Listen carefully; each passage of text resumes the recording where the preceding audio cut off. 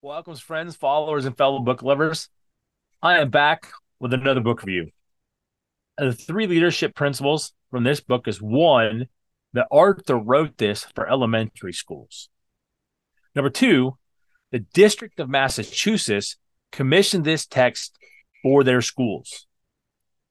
And number three, because civics were taught in the United States for nearly 200 years, we had a people and a nation that lived by a moral code.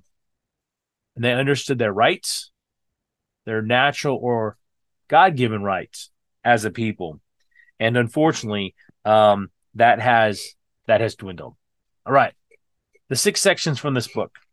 Now, this is done in a question answer format.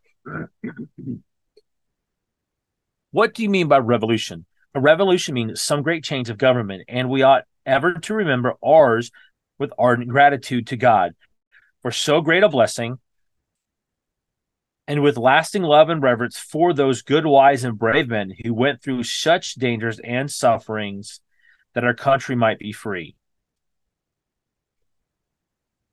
Plain and simple. This was written for an elementary school education. Number 2, let every American learn from his earliest years to love, cherish, and obey the Constitution.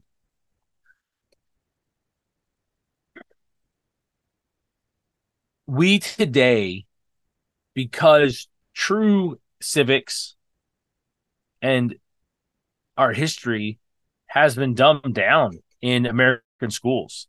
And it doesn't offer the real stories. It just offers dates and names, which doesn't tell you much.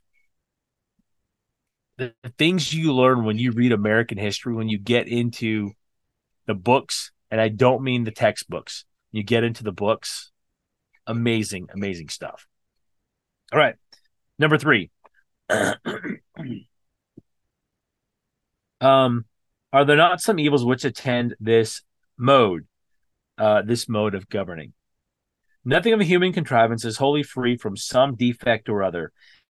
And in time of war, when the public danger is great, and it is needful that government should act not only wisely but rapidly, some disadvantage may be found to arise from so deliberate a method of passing every law. But it is far better to put up with this slow, my word, than to lose the precious blessing of so free and safe a mode of legislation. So you might have heard politicians in the last 20 years talk about how slow and inefficient our way of making laws are, and it's so terrible. Yet that was on purpose. That was on purpose because our founders understood that if laws could be passed quickly, without review of the people, without participation in government by the people, that bad things will get done under the cover of darkness. So, all right. Number 4. Has the country no other defense to depend upon but hired soldiers? Yes, the people themselves, who are of proper age to bear the fatigues and hardships of war, are all obliged to bear arms and defend their country when need requires. They are called the militia. Second Amendment is to be a militia, is to protect the citizens because they are the militia. And I know some people right now might be freaking out about that, but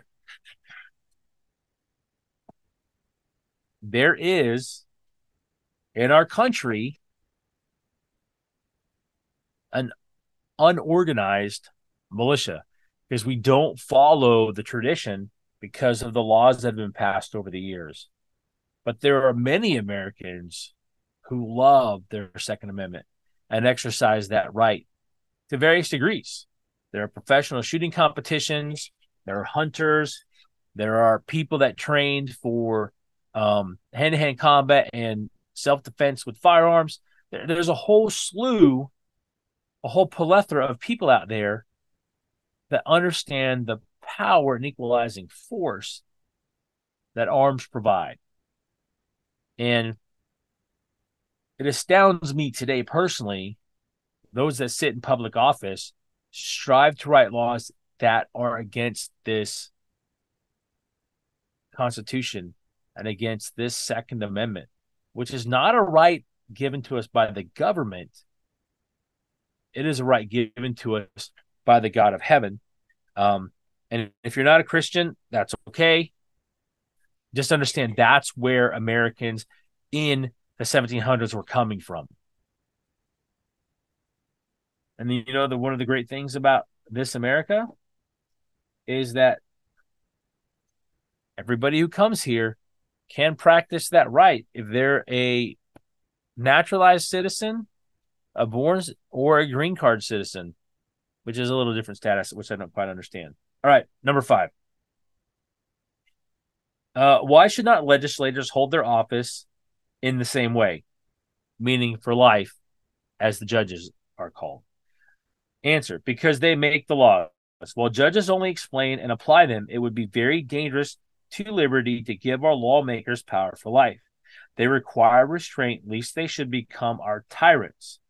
Therefore, their time of office is made short, so that if the people think them unwise or unfaithful, they may refuse to give them office again. And I would say in our country, many citizens have become lazy in that regard.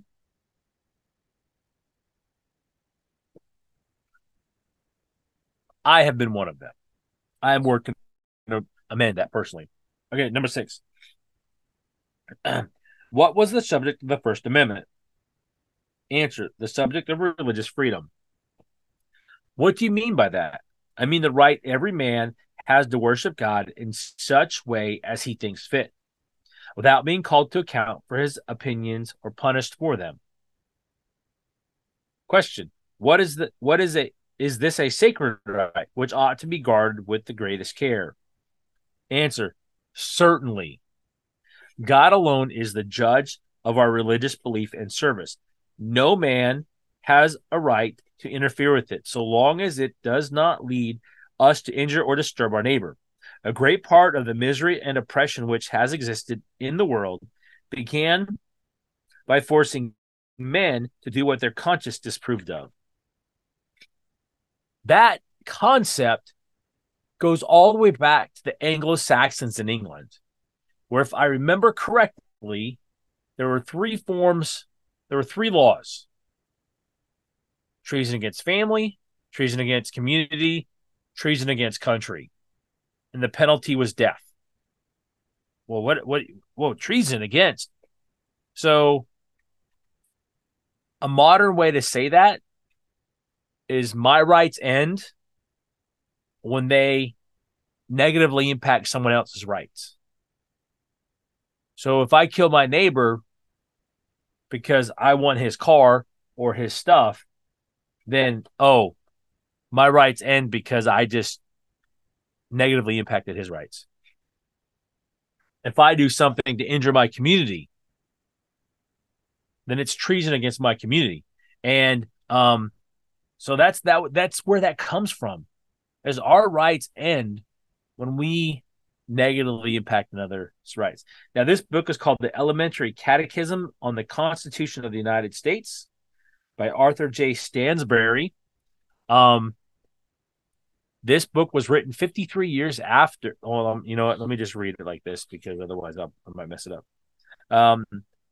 Be remembered on the 3rd day of November, A.D., in the 52nd year of the independence of the United States of America, Miller, Gray, Little, and Wilkins of the said District of Massachusetts, District Clerk's Office, have deposited in this office the title of a book, the right thereof, to claim as proprietors in the words of following to wit,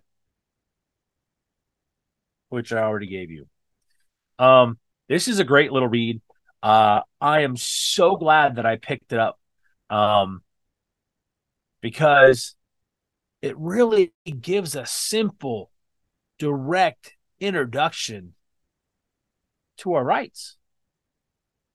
And it is written in the pure straightforward, unlawfare English that much of our early documents and Constitution were written in. All right, my friends. Thank you for joining me today. If you enjoyed this episode, please like and share it. If you're looking to connect with me across different platforms, you can go to turningleafs.com. That's LEAFS.com. This is Iron Will, and I'm out.